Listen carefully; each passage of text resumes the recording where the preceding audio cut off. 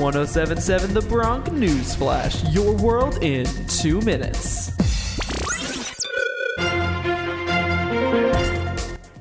This is your Bronc News Flash, your world in 2 minutes. I'm Tommy Franks from Rider University. The Joe Biden presidential campaign is moving fast, with ads saying that Biden paid more in taxes than President Trump. This is because the New York Times claims to have obtained a portion of President Trump's tax returns, which they say shows the president paid just $750 in income taxes in the years 2016 and 2017, and that he owes $421 million in debt.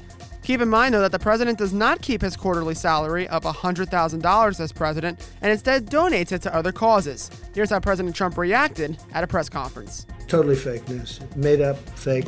It's under audit. They've been under audit for a long time. They're doing their assessment. We've been negotiating for a long time. Things get settled, like in the IRS.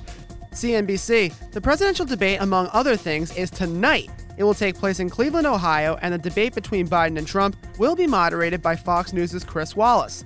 You may remember him from the final debate between Trump and Hillary Clinton back in 2016. Tune into any major cable news channel for the event starting at 9 o'clock p.m.